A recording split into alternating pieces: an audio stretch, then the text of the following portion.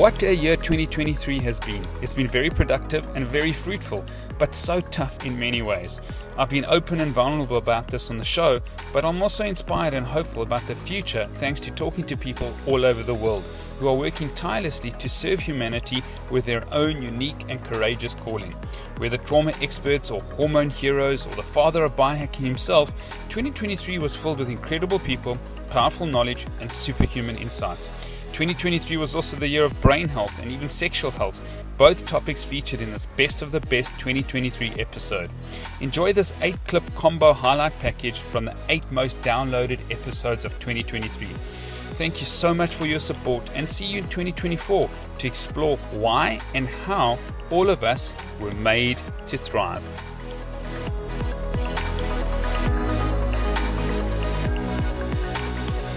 And the first clip starts with Dr. Ellen Vora, psychiatrist, acupuncturist, and yoga expert. Do you have anxiety? Well, it could be techxiety. This clip from Dr. Ellen really summarizes the addiction and subsequent anxiety that modern-day humans have with technology. It is a double-edged sword. Tech can be so helpful and save us so much time, but you and me have become the product. Our attention, our eyeballs have been commoditized. So what now? Well, it starts with awareness and then the tools to empower you and your children to use but not abuse tech, which can escalate your anxiety. Here is Dr. Vora's expert advice. Find techxiety, because I think it's really important for people that are listening. We are talking to Dr. Ellen Vora, a board-certified psychiatrist. This is a real condition. It really does affect your system. So maybe elaborate on how important it is with regards to, cell phones, laptops, Wi-Fi, being aware of sort of cellular radiation so that people can understand that it's affecting their mental health. Yeah. So with techxiety, I'll break this one into maybe 4 branches. And so the first one is the conversation that's already happening quite a lot. So I don't feel like I have anything new to add, but we know that social media prompts us to compare and despair. We feel FOMO, we feel left out. Never before have we been able to be so aware of when something's happening and we weren't invited, or someone else has a life that looks aspirational to us and we only see the highlight reel and we don't see the reality behind that everyone has problems. I think that there's even a slightly subtler aspect of that conversation, which is that social media with its character limits and the relative anonymity and lack of accountability means that it's just fertile ground for relational aggression. And so and the research shows us that women are even more prone to being upset and feeling down after any kind of exchange that involves relational aggression online. So that's a piece of the conversation. The parts that I think we're not talking about enough. One is that we just have to appreciate we are living in the attention economy, which is to say our attention is the commodity being competed for by very smart companies. And they know their behavioral psychology, they know their neuroscience. They know that if they prey on our fear response or instill uncertainty or doubt or controversy, we will rubberneck, we will hand over an increasingly large share of our attention. They get more eyeballs, more clicks, more ad revenue. They're the big winners, but it's our mental health that's the collateral damage. So I think that the onus is on us, unfortunately, at this point, to navigate the informational landscape, eyes wide open, making very conscious, self-loving choices about who gets to tell us what and in what way and how often and at what time of day. And I think that this is going to impact our mental health across multiple dimensions. But I think of this as the banality of fear, which is that currently we're being bathed in fear because it helps companies do well. It helps advertising companies sell us products we don't need. It helps social media companies keep our eyeballs glued to them. And it's not a deep, nefarious reason always. It's just that people are trying to make money and the formula is using fear. And so we end up being bathed in it and we're stressed and anxious as a result. The last little branch that's an aspect of techxiety that I think we're not talking enough about is actually just the body postures that happen as we engage with technology. And, humans didn't used to have a need to always be in this position. And I really think about how on a very just mechanical level, we can't breathe as deeply. The mechanics of our lungs don't operate as well when we're hunched over.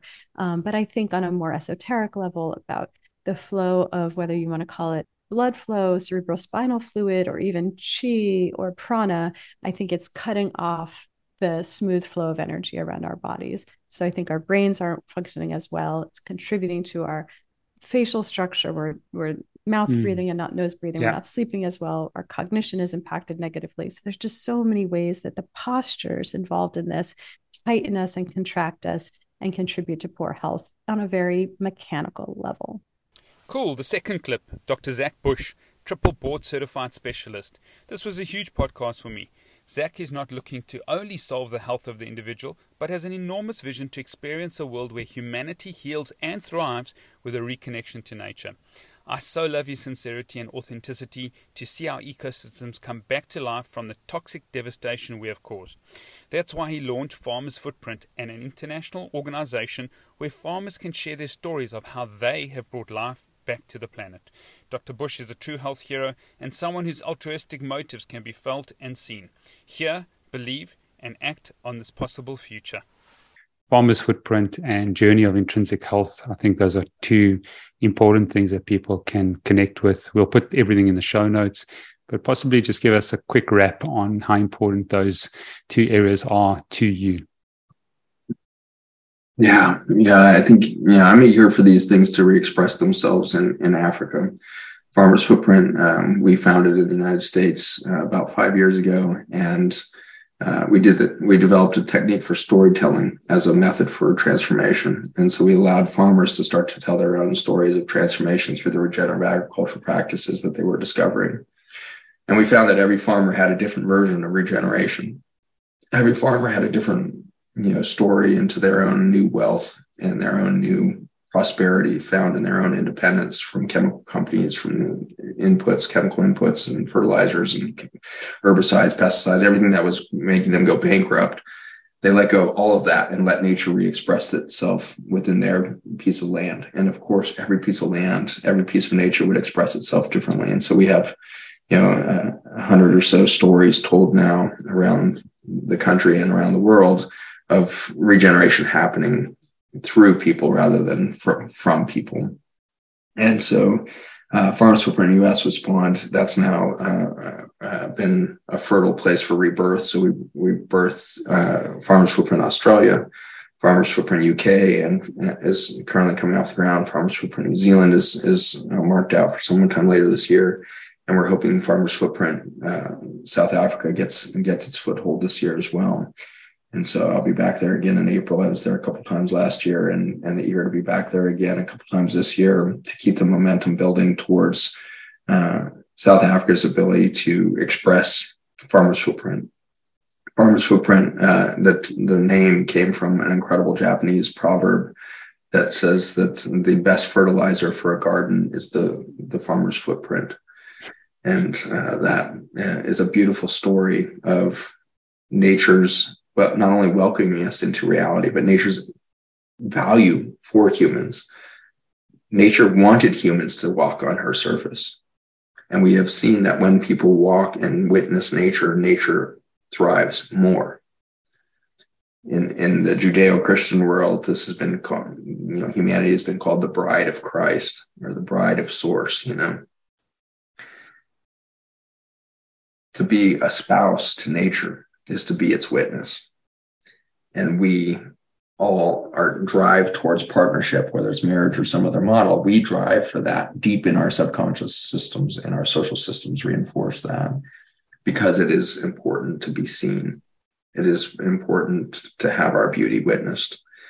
That's why the farmer's footprint is such an incredible fertilizer for Earth, is she wants to be seen. And so we have an opportunity to become the witness to the beauty of nature. And when our feet become the modus of reconnection, Earth thrives. And we've seen that with the keystone species. When the lion puts its paw print back on Earth and is allowed to become the keystone species in a small territory, Earth thrives, the water systems return. When the bison, the buffalo of North America, put their hooves on Earth, the rivers start to flow again. When the paw of the wolf is returned to Yellowstone National Park in northern parts of the United States, the river systems flow again, and it is restored. The footprint of the farmer is the best fertilizer.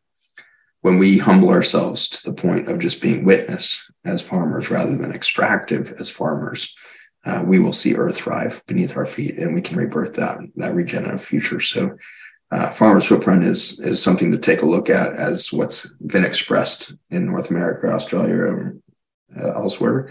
But we're most excited, for Africa to begin to express its story of witness to its own beauty, of witness to its own earth, and for humanity there in Africa to step into that keystone relationship of we can put our feet back on this earth, and this earth will respond with love and abundance in measures that we can't even imagine. So that's farmersfootprint.us. You can take a look at farmersfootprint.org.australia.aus is another one. But ultimately, I would take confidence that this movement is moving globally. But more importantly than my websites or my resources out there, I would start to remap your household in its wealth and start to reimagine nature expressing itself through each of you in the household, each of you in the extended family, each of you in the extended community, and start to remap your own wealth map towards an abundant future where nature is expressing itself through every relationship you have. And you'll be part of that future. It will emerge through you. And I'll be honored to be witness to that. Third clip, Dr. Dale Bredesen, board-certified neurologist and psychiatrist who wrote a medical breakthrough book called The End of Alzheimer's. Yes, believe it, it is possible. Alzheimer's, a subtype of dementia, can be prevented and reversed. In fact, Dr. Bredesen has an 84% success rate with his RECODE program. That's so impressive, it's unbelievable. Dale gives a very clear explanation of what needs to be tested to assess brain and mental health and the pillars that are foundational for cognitive performance. Listen to the following clip with the lenses of how cutting-edge health technology is changing the outcomes of many chronic diseases. And remember, most new tech and research takes 20 years to get to your primary care physician or general practitioner. Enjoy the clip. These metabolic and toxic and bacteriological and gut-related, these systems are systems that go awry and that have beautiful reversibility. So this old idea, people, when I first sent the first paper we published was back in 2014 showing reversal of cognitive decline, and people just said it's impossible. If anyone had reversed cognitive decline in Alzheimer's, it would be in all the papers around the world. Well, maybe it should have been. We're doing it again. We've got thousands of people now who've been on this. But just as you said, the neurologists will say, no, I can't believe it. That's not possible, because they're still looking at this as the old-fashioned way of, oh, there's a misfolded protein. Let's remove the misfolded protein. Well, why do you think that's there? It's part of this overall network alteration. And by the way, we came to this originally because we were studying the cellular and molecular signaling of amyloid precursor protein, APP, which is the thing associated with Alzheimer's disease. It's the parent of the little hunk of peptide, which makes amyloid. And so what we found is this thing is a remarkable molecular switch.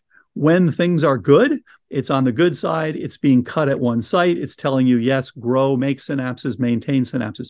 When things are bad, you have infections. You've got poor dentition, all these things that are getting into your brain. It goes into a protective downsizing mode, again, just as our countries did during the pandemic. And it now makes the amyloid, which, guess what? Kills bacteria. It kills fungi. It kills viruses. So you can see why this stuff is made. You're not making it to give yourself Alzheimer's, making it to protect yourself. Yeah. But of course, it's one of the things it's doing is saying you can't support a brain with 500 trillion synapses. Exactly. So you have to find out those things, look at them, and that's why we do the first layer of tests. Then the idea is you look to see which ones are abnormal, because you don't need to do the second layer on everybody. That's going to you're going to end up with $1 million workup. You don't need Now, that. before you get there, I just want to make a comment. So the amyloid beta is actually a downstream effect of what's actually happening from a biochemical aspect in your brain. It's the body's response to what's actually happening. Absolutely. It is a response, and it's quite an important one because it is an antimicrobial peptide. It is protecting you. And no surprise, we've seen a number of people who, as I mentioned earlier for Sally, went in, and as they started to remove the amyloid, they got worse. So when you're removing that, it's very much like removing a protective cytokine. So if you go back again to the pandemic, so there's some beautiful analogies here. So you go to the pandemic, what did people die of? People died of cytokine storm. You had the insult, but in fact, it turns out that SARS-CoV-2 has specific mechanism to prevent you from an early response, which is why basically your body does okay for a little while. And then ultimately it recognizes that, oh my gosh, it's everywhere. So you just pour out these cytokines, of course, trying to kill the virus, but they are damaging to your body as well. And you end up dying from cytokine storm. In Alzheimer's, the same thing happens, but we die from cytokine drizzle. It's just perking along. Your HSCRP is often a little high. Your microglia in your brain are activated. You are activating this because you are trying to clean up this problem. So again, the idea of let's just shut down the response is a 20th century naive view. What we want to determine is, what are you responding to? Unlike in the pandemic, where we were all responding to one virus, you can be responding to dozens and dozens of different things. So you got to figure those out. Is this P. gingivalis from your oral microbiome? Is this a leaky gut? Is this chronic sinusitis? Is this metabolic syndrome? Is this toxin exposure? So we're looking initially across at all of these. So it's first layer. Then that's the first layer. Then if you find, here's the problem with this person, then you're going to focus in on that, and then you're going to do additional tests in that area. So when you then start to improve, let's talk about there's specifics and then there's some basics. The basics are 7 things. So it turns out, as you know, that diet, exercise, sleep, stress, brain training, detox, and some basic targeted supplements. That's the way to start for everybody, because that's what's going to optimize your support. You are going to return the normal support to your remarkable synaptic network. And then with that, and again, when I was training in medical school and in residency and in fellowship, there was no belief that things like diet had any effect on brain disease. It was all about, let's find out what's the problem and let's write a prescription for it, which unfortunately simply hasn't worked for Alzheimer's disease. And again, it's because people are thinking about it the wrong way. Fourth clip, Dr. Jamie Seaman. Has modern life got the better of your health? Dr. Jamie Seaman, an obstetrician and gynecologist and mother of 3, can truly empathize with the pace and the pressure of what it means to thrive in your family, career, and health. I love this conversation for many reasons, but my highlight was how authentic and pragmatic Jamie is. She shares when and how she exercises and the mindset and motivation to keep going. This clip is also not only for the ladies, but for the men too, because our lifestyles are a reflection of our values, and our values are a reflection of our identities. So, who are you? For the women that we sort of have at Made to Thrive, we do a lot of corporate executive work, CEOs, small, medium enterprises. They just keep on telling me, I've got kids, got to take them to school. I've got a lot of pressure. I've got to make it work. When can I exercise? They don't have the time to prepare their meals. So that's why I say you're quite an inspiration, because you've got 3 small little girls and you've got a career. So take us through, number 1, your exercise or movement regime. Include even things like steps, how important you think daily steps are, but give us an overall view on health and wellness with regards to exercise. Well, the most important thing I'm going to say is that if there's a mom listening that's got kids and a career and things like that, for years of my life, it was, my kids and my family and my career, and I have to be at work at this time and come home at this time. And because I didn't take care of myself, I felt like crap. So any extra time I had, the last thing I wanted to do, was go exercise. And if you don't enjoy something, let me tell you right now, you might stick with it for a short period of time, but you're not going to stick with it long term. Okay. So the way that I view the gym and that I view exercise, because I'm going to tell you right now, I don't always feel like getting up at 5 a.m. and going to the gym. I don't.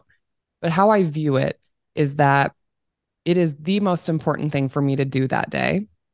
I call it paying yourself first. It comes before work. It comes before I'm up getting the kids ready for school. It happens at 5 a.m. That's why it's the first thing of the day. But I also see it as an opportunity to get better at hard things. I think there's benefits to your muscles and growing muscles and cardiovascular benefits to exercise. But I think there's a level of mental resilience that comes through doing hard things like trying to lift heavy weights. And, when do you quit? When do you throw in the towel? How do you push through it? How do you show up when you don't want to be there? Yeah. So that's kind of really honestly the biggest take home that I can give anybody listening right now. And I'm sorry, I'm going to jump in there because that's so important. Michael Easter's book called The Comfort Crisis. I don't know if you've read it, but I think you should interview him on your podcast. Talks exactly about this whole process of doing these things out of comfort. He talks about this thing of going out and doing something really, really hard. It builds resilience. It builds something physically, emotionally, and mentally. So he's got an incredible book. His audio book is brilliant, but I wanted to just drop that in. Yeah, absolutely.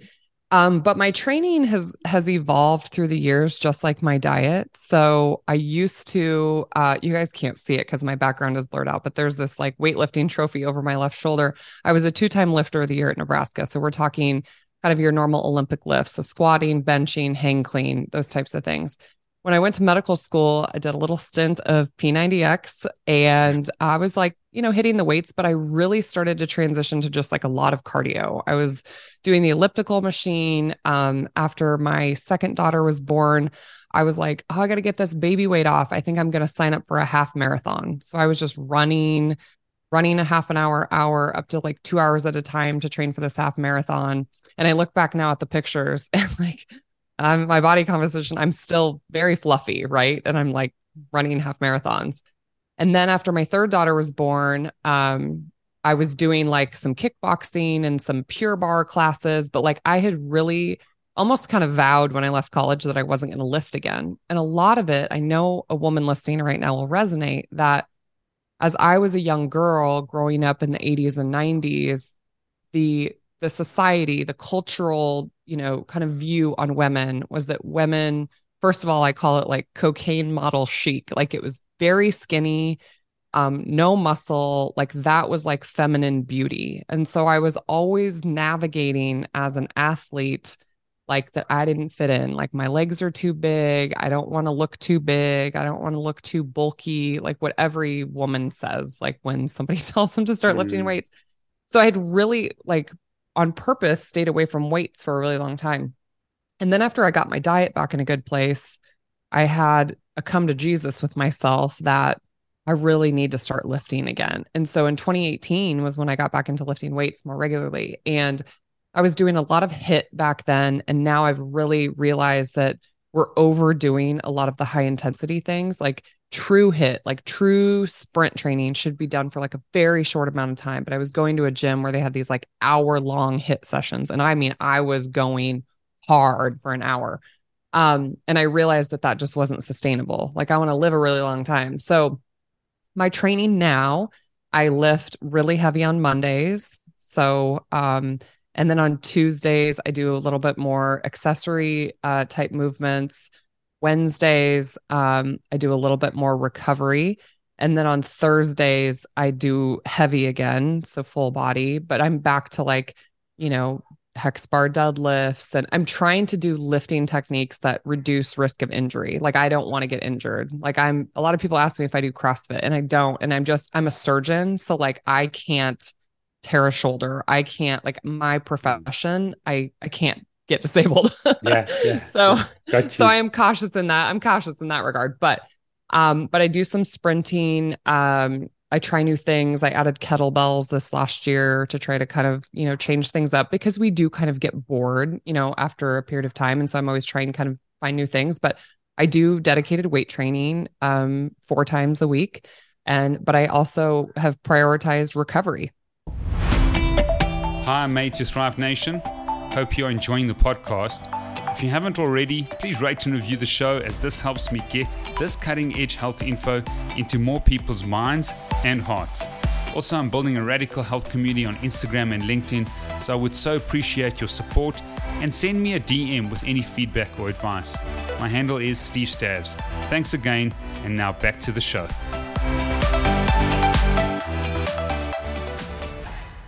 Fifth clip, Dr. Carl Gillett, physician and hormone expert. Fatigue is the most common symptom that my patients and my clients come to see me for. There could be so many reasons. One, I believe, is the testosterone deficiency. I have in 25 years of practice never seen such a deficiency of testosterone in both males and females. Testosterone replacement therapy, or TRT, is a powerful sword in your treatment protocol to beat fatigue and the hormonal dysregulation that is such a big factor in today's modern life. But there are two edges. A powerful option to optimize your energy, mental performance, and muscle function, but there are possible and significant side effects if you don't do it right. This episode turned out to be a very technical one with a health genius, Dr. Carl. So if you want a deep dive into TRT and hormones, go and listen to the full show. If you want the highlights, then this clip is such a clear, simple, and short explanation on the importance and risks of TRT. Now let's go on to TRT. Tell us about the risks. There was a lot of indication about risk to prostate health, and then looking at causing emboli, pulmonary embolism, and looking at venous embolism. What is your view now on TRT with regards to safety and risk? Yeah, so TRT, I would say with the last study that came out, it's not like one study makes a huge difference, but there was a big study out of the New England Journal of Medicine. And I believe in a week, our podcast on that comes out. We filmed it last week. So it's almost done editing. And we posted about it on Instagram as well. But yeah, it looks at the risks, the cardiovascular risks or the heart risks of TRT. Mm-hmm. And they chose an extremely high risk population. So they had a lot of balls to choose that group. So I was very thankful for that. But basically, it did not increase the incidence of heart attack or stroke. It slightly decreased the incidence of diabetes. They studied them for just 3 years. So it's hard to make a huge difference in that. But it did have a slight clinically significant effect. And there was slightly more blood clots and also slightly more incidences of AFib or arrhythmias. And I guess the caveat to that is the blood pressure slightly increased, and we don't know what antihypertensive therapy they used. So for individuals on TRT that are also high risk, if they're not a high risk group, then they likely still have some of these same risks, but they're just not going to happen near as often. For example, I think 1 in 100 got a blood clot in the lung, potentially life-threatening condition that was in this very high group. High risk group, and 1 in 200 got a blood clot that was in the placebo group. But they didn't screen them for things like factor V Leiden, which is a pretty common cause of a hypercoagulable predisposition. Basically, your blood will clot easier. And there's other things like prothrombin 3, prothrombin, antithrombin 3, lupus anticoagulant, antiphospholipid antibody syndrome, high platelet counts secondary to estrogen. So the higher your estrogen goes, you need to check your platelets to make sure they don't go far. And then thromboxane, which is basically the stickiness of your platelet, which even endogenous testosterone will dysregulate. Okay. So you have to take into account all of these factors. That's why I say if you're a hormone expert, you can't just know how to dial in hormones. There's lots of health coaches. There's just lots of people that are interested in health optimization, and they could likely, if they were allowed to go get over-the-counter testosterone, they could get labs on my website without, they could just go get them themselves, no oversight whatsoever. And they could bring themselves to a total testosterone of 900 and a free testosterone of 25 pretty easily. But you have to be well-versed in all organ systems. So depending on the person, rather than just, instead of ordering those tests for every single individual, choose the ones that are at moderate or high risk. And then for those at low risk, you still mention them, but say, regardless of this, then it's not going to significantly change our management. Okay. That's why it's important to get, actual health advice rather than self-prescribing your TRT. But overall, pretty safe if guided by it's another level of depth here of hormonal health and organ systems, but generally well tolerated. But once you start TRT, is that it? You got to be on for good. Once you start that process, does someone then have to just sort of budget long term with regards to TRT? The way I describe it is it's a indefinite commitment. I used to say lifetime commitment. If you come off, then there's a 99.8% chance that you can regain all of your previous function. If you come off cold turkey, you're going to feel terrible when you come off. So I don't recommend that anybody does that. But there are many good ways to get people off TRT. And I've helped probably hundreds of people at this point get off TRT for various different reasons. But most that come off just weren't ready to come on, or they weren't thinking about there was an unforeseen side effect, often fertility. That being said, some of the best sperm counts that I've ever seen are men on TRT, often with HCG, FSH, L-carnitine, et cetera, gonadorelin sometimes, but still, it's most people that go on TRT can come off. That's why it's very important to know your pre-TRT LH, FSH, and total and free testosterone, and ideally prolactin and estradiol as well, because that way you can know what to expect that you can get back to. Okay. And that's male. And obviously female, are you supplementing TRT a lot with a lot of females now? Is it in the cream form? Is it the injectable form? Are they needing as much TRT as the male? I'd say about 50% of the times, especially females with low DHEA sulfate, I supplement with TRT over supplementing with DHEA sulfate, because often it just converts to estradiol even more often. And a lot of times they're already on a low dose of estradiol. Some females, especially with very low testosterone, before menopause or right around the time of menopause, I supplement with just testosterone and progesterone, because they're still producing estradiol, but their progesterone levels have significantly decreased to where they're having symptoms. And also their androgen levels have decreased to where they're noticing body composition and metabolic changes. Lately, especially for females that no longer desire fertility, I've really liked oral lymphatically absorbed testosterone, undecanoate, with dutasteride. It's extremely female friendly, partly because you can take it just in the morning, partly because you can take dutasteride with it and prevent androgenic side effects. Lymphatically absorbed, and also cream converts to DHT more often. So great for females that are less sensitive to androgens. Females that are more sensitive to androgens, almost paradoxically, injectable testosterone is often a better form. So a lot of times if a female has an average SHBG, quite sensitive to androgens, I'll use something just like 3 mgs a week of injectable testosterone cypionate, and it won't budge their SHBG that much, and it'll be just enough to get them the metabolic benefit and also convert to estradiol a bit. 6th clip, Britt Frank, licensed neuropsychotherapist. Trauma. It's become a huge buzzword, but do you know the difference between traumatic events and trauma? Trauma is not what happens to you, but what happens inside of you. This was one of my favorite shows of 2023 with just the most caring and beautiful soul, Britt Frank, a licensed neuropsychotherapist. Britt has written an incredible book called The Science of Stuck. Just go and get it. You need this book in your life and your family's life. Why? Because many people are trying to change their lives without addressing the scars and wounds that lie deep within.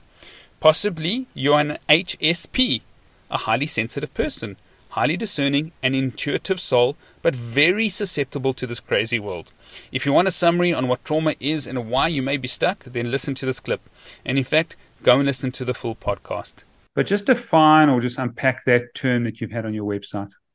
Sure. And a lot of people tend to get very angry very quickly, reasonably, when they see that, wait a minute, trauma is what happens in my brain. Like, it's my brain just obviously, if we're talking things like oppression, atrocities, genocide, war, assault on either a personal level or a collective level, global, there are things that are bad. There are events that are inherently traumatic, which is why, especially nowadays with trauma being such a buzzy, quote, trendy word, as a trauma expert, it's really important to me to define what we're talking about. So a traumatic event is those events that I just listed, things that we can all get together and agree are bad. Like they are bad. There is no subjective interpretation. Assault is bad. Genocide is bad. All of those things are bad. Trauma, as that word is defined, is the internal process. I like to call it the brain's digestion process. So if you're subject to a traumatic event, which is the external, your brain is reasonably going to not metabolize that. Just like if you were to ingest contaminated food, you're going to get sick. Like maybe there are a few people who don't get sick when they eat poisoned food, but generally the majority of us, when exposed to bacteria in our food or a traumatic event, are going to experience trauma. But that said, you can also experience trauma, the internal brain indigestion process, from events that nobody would ever even think of as traumatic. Now, that doesn't mean I'm comparing them. So let's say you get into a minor car accident and suddenly you can't sleep and you're shaking and you're sweating and you're panicking. I'm not comparing a fender bender to genocide. I am saying that our brains do brain things, and what gets coded in one person's body as indigestion might not necessarily be for the other. And on the reverse, you can be exposed to traumatic events and not actually get PTSD and not sustain long-term trauma, just like you can be exposed to something that we wouldn't necessarily code as a traumatic event. And nevertheless, here we are. So a traumatic event is the external, trauma is the internal metabolic, quote, the way I frame it, process. Okay, so that's pretty profound. So what you're saying is certain people can experience an event like a car accident, and it doesn't cause trauma in their bodies. And I refer to trauma as a wound. And you're referring to that wound in the brain system, which is very interesting because I've been a doctor of Chinese medicine for 24 years now. You know, I've dealt with a lot of patients with regards to functional medicine and using all different types of techniques, from functional medicine to ozone to acupuncture to herbal medicine, which has been very sort of profound and helpful for my patients. But it's just interesting how someone can have a car accident and it can sort of someone else got injured or the car was written off and they don't have that wound, or the wound is very small, that they just normal life and daily, they just process it and it doesn't cause a long-term wound that causes a trigger. While others have a wound, a deep wound that causes significant problems, especially with regards to car accidents. So why are certain people, you know, firstly, they have an event and it causes a wound, it causes a deep wound that then they have to deal with and process in order for not to trigger certain sort of behavioral coping mechanisms? Sure. And I wish I had a neat and clean answer to that. I can tell you it's certainly not a question of strength versus weakness or a good person versus a bad person or a moral person. It's not about anything logical or anything cognitive. Our brains and our bodies are made up, and you know this, of just the nuance is infinite. Genetics, environments, childhood, caregivers, family of origin, community support, levels of external resources, level of internal resilience, which can be defined by lots of things and mitigated by lots of things. You know, someone with really, really strong, you know, internal organs who is super healthy might have an easier time with a psychological trauma. I'm not saying that's always the case. Certainly that's not always the case. But why some people experience trauma and others is way too complex for anyone really to answer. My short, very reductive answer is because our brains our brains do brain things. And often much of what our brains do is automatic. It's often subject to generations of behavioral patterns of thinking, being, and doing that are passed down. A trauma from my great-great-grandmother could be impacting me today, whereas you don't have that same trauma from your great-great-grandmother. So exposed to the same stimulus, we both react differently. So rather than why did this happen or why is my body reacting like this, which is an interesting question, a much better approach is what are my options? What are my resources in this moment to help myself get back to baseline? Because we can answer the why why and still feel stuck. We can answer the why and still feel terrible. So rather than why the trauma, what's our solution and what are my choices in this moment? The why question is important and it's interesting, but it's certainly not the first line of defense when you're suffering. 7th clip, Dave Asprey, the father of biohacking. Your doctor is not your daddy, and your doctor is not God. In fact, as I write this short intro, I sit here on the island of Cyprus treating my own mother who suffered a stroke after heart surgery. I am deeply saddened and traumatized at the events and injustice that has befallen my own mother. I hear her words. The doctor said, Steve, my cardiologist said I needed the surgery and didn't mention any risks. If you hear one thing from this clip, it's this. Your health is your own accountability. I'll say it again. It's your very own accountability. When you understand this, you will action a life that researches and questions medical interventions, whether they come from traditional Western doctors or natural medicine physicians. Please, if you're going to do a highly invasive procedure, then research. Ask the right questions. Take someone with you to the appointment. Get at least 2 opinions, and don't rush your decision. Dave Asprey, the father of biohacking, clearly lays out the most important value that you need to have regarding your health, and it's this. Your health is your responsibility. Do not hand it over to your doctor, the accountability of your health to your physician. This was a cracker of an episode with a massive health legend who has spread the message of biohacking far and wide. Oh, my doctor said it's not possible. They just accepted. Or they said, the pharmacy said I needed to take this for the rest of my life. Well, I'm going to take it. So give us some keys there with regards to accountability, because biohacking is something that we are really propagating in the corporate world in South Africa and beyond. We're the biggest bank in Africa. And it's really tough to get people to take on this accountability of their health. Well, part of this has to do with just having an adult mind. Your doctor is not your daddy.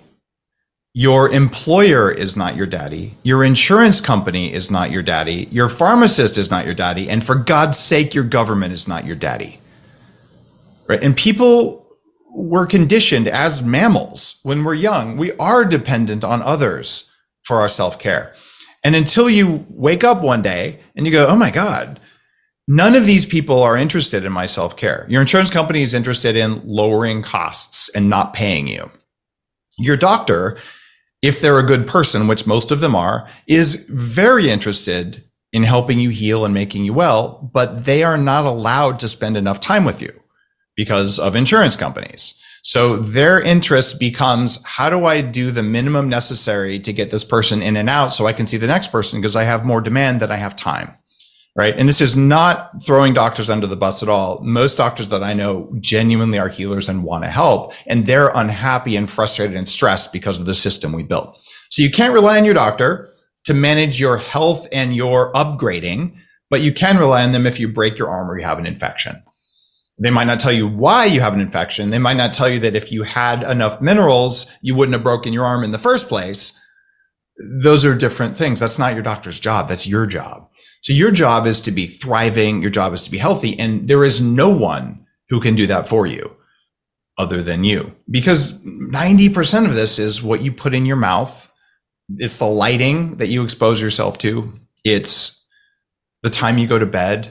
It's how much alcohol you drink. It's how many toxins from plants or humans that you put into your body and how good you are getting rid of them. So the biohacking process starts with, okay, you're in charge. You get to change the environment around you. You get to decide if you breathe exhaust every day, or maybe you get an air filter, or you close the window, whatever is necessary, because breathing exhaust every day is almost like smoking in terms of risk. It also lowers your IQ, especially in Africa where there's still lead in the fuel.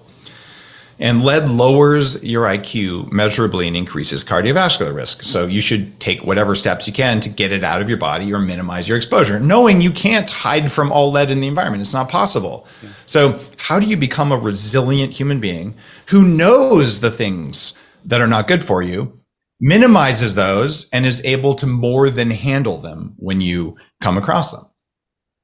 And that's at the core of this. It would be so convenient if you could just take all of your money and give it to someone who would handle it for you, and you could take all of your health and give it to someone who would handle it for you. You ever try taking all of your money and giving it to a money manager?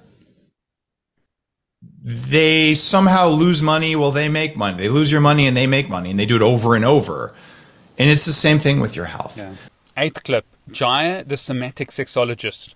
Sexual health is foundational to your overall health. Now that might be offensive to many of you, but please give Jaya a chance to unpack the why, the what, and the how of enjoying your sexuality in order for you to live a thriving life. In this short but powerful discussion, she explains how you need to look at and action the 4 pillars that can help you improve or maintain your sexual health and performance. What sexual archetype are you? What sexual language do you speak? Please go and do her online assessment quiz. It's profound and very affordable. Maybe you speak sensual and maybe your partner speaks kinky. That may lead to some serious miscommunication. Also, Jaya was on Gwyneth Paltrow's Netflix Sex, Love and Goop documentary. Go and check it out and enjoy the clip. It's fascinating to see that this dysregulation of hormonal health, I think, is one of the biggest reasons why people are struggling with their sexuality. Possibly you can talk into sort of the estrogen dominance that's happening out there, and just the dysregulation, biophysically and chemically could be one of the big reasons about people's lack of sexual health. 100%. I see this. And, it's interesting in my career over the 30 years that I've been working, I see people younger and younger with low testosterone and estrogen dominance in their bodies. And there's a number of things that I look at. So I always look at the rule of 4. And I actually learned this from the physician who was like, my patients with terminal illness who keep their sexuality intact live. And I was like, well, what are the things you're looking at? And he was always looking at 4 things. 1, what's happening in the biochemistry, which is what we're talking about. Why are we getting estrogen dominance? What's happening in the water? What's happening in our food? What are the foods you're eating? Are you using things that are causing some of that in the environment, like some of the estrogenic, like air fresheners or things like that, that can, I had a story from a functional medicine doctor I was working with, and she was telling me how she had a client who was spraying the air fresheners that take smells out of the environment all over his body and the car before he was going to work. And he started lactating, and then they took that all away and he stopped lactating. So things like that are in our environment that are affecting our biochemistry. And how is that environment affecting your biochemistry? I think it's a really good thing to look at and to understand, because we don't understand. We just get these things and we have them around our house and in our environment, and then they're affecting our hormones.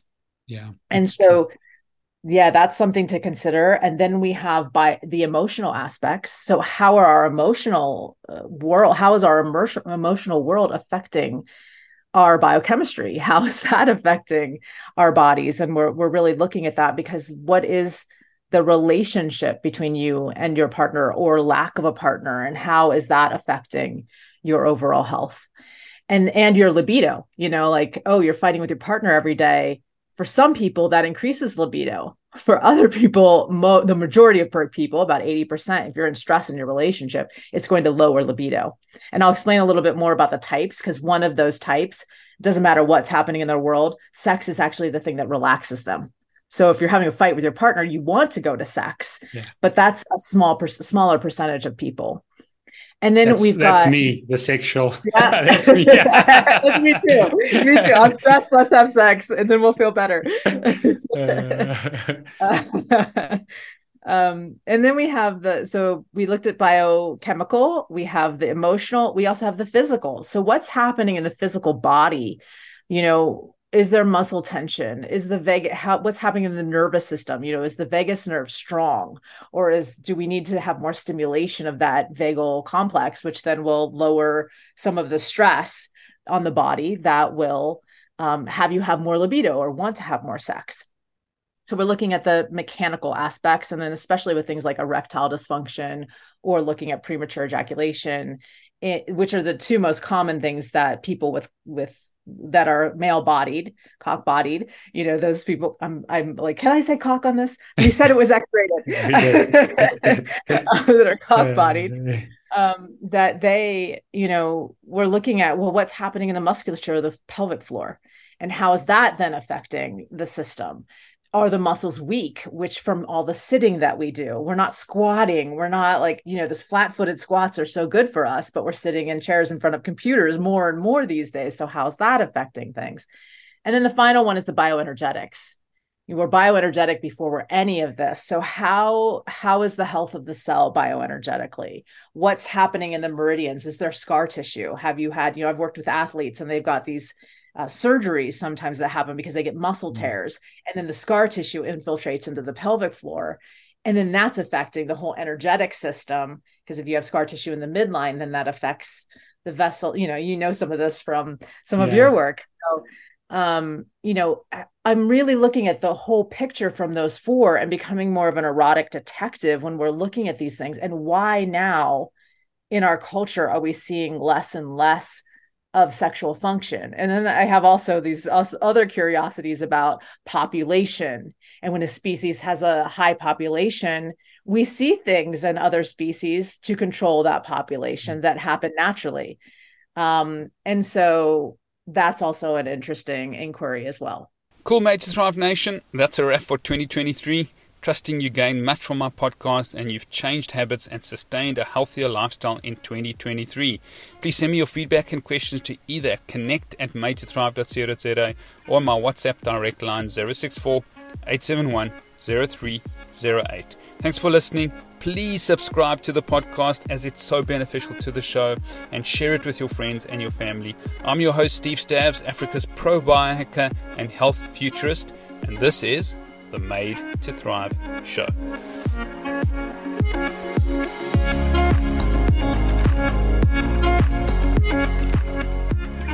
We hope you enjoyed today's episode of the Made to Thrive Show. New episodes are released weekly and are published exclusively on the Made to Thrive podcast link. If you're interested in receiving more thriving insights as well as receiving other exclusive member benefits, visit madetothrive.co.za/subscribe. This podcast is for general information purposes only and does not constitute the practice of medicine, nursing, or other professional healthcare services, including the giving of medical advice. No doctor-patient relationship is formed. The use of this information and the materials linked to this podcast is at the user's own risk.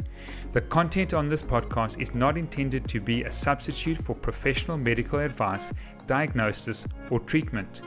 Users should not disregard or delay in obtaining medical advice for any medical condition they have, and they should seek the assistance of healthcare professionals for any such conditions.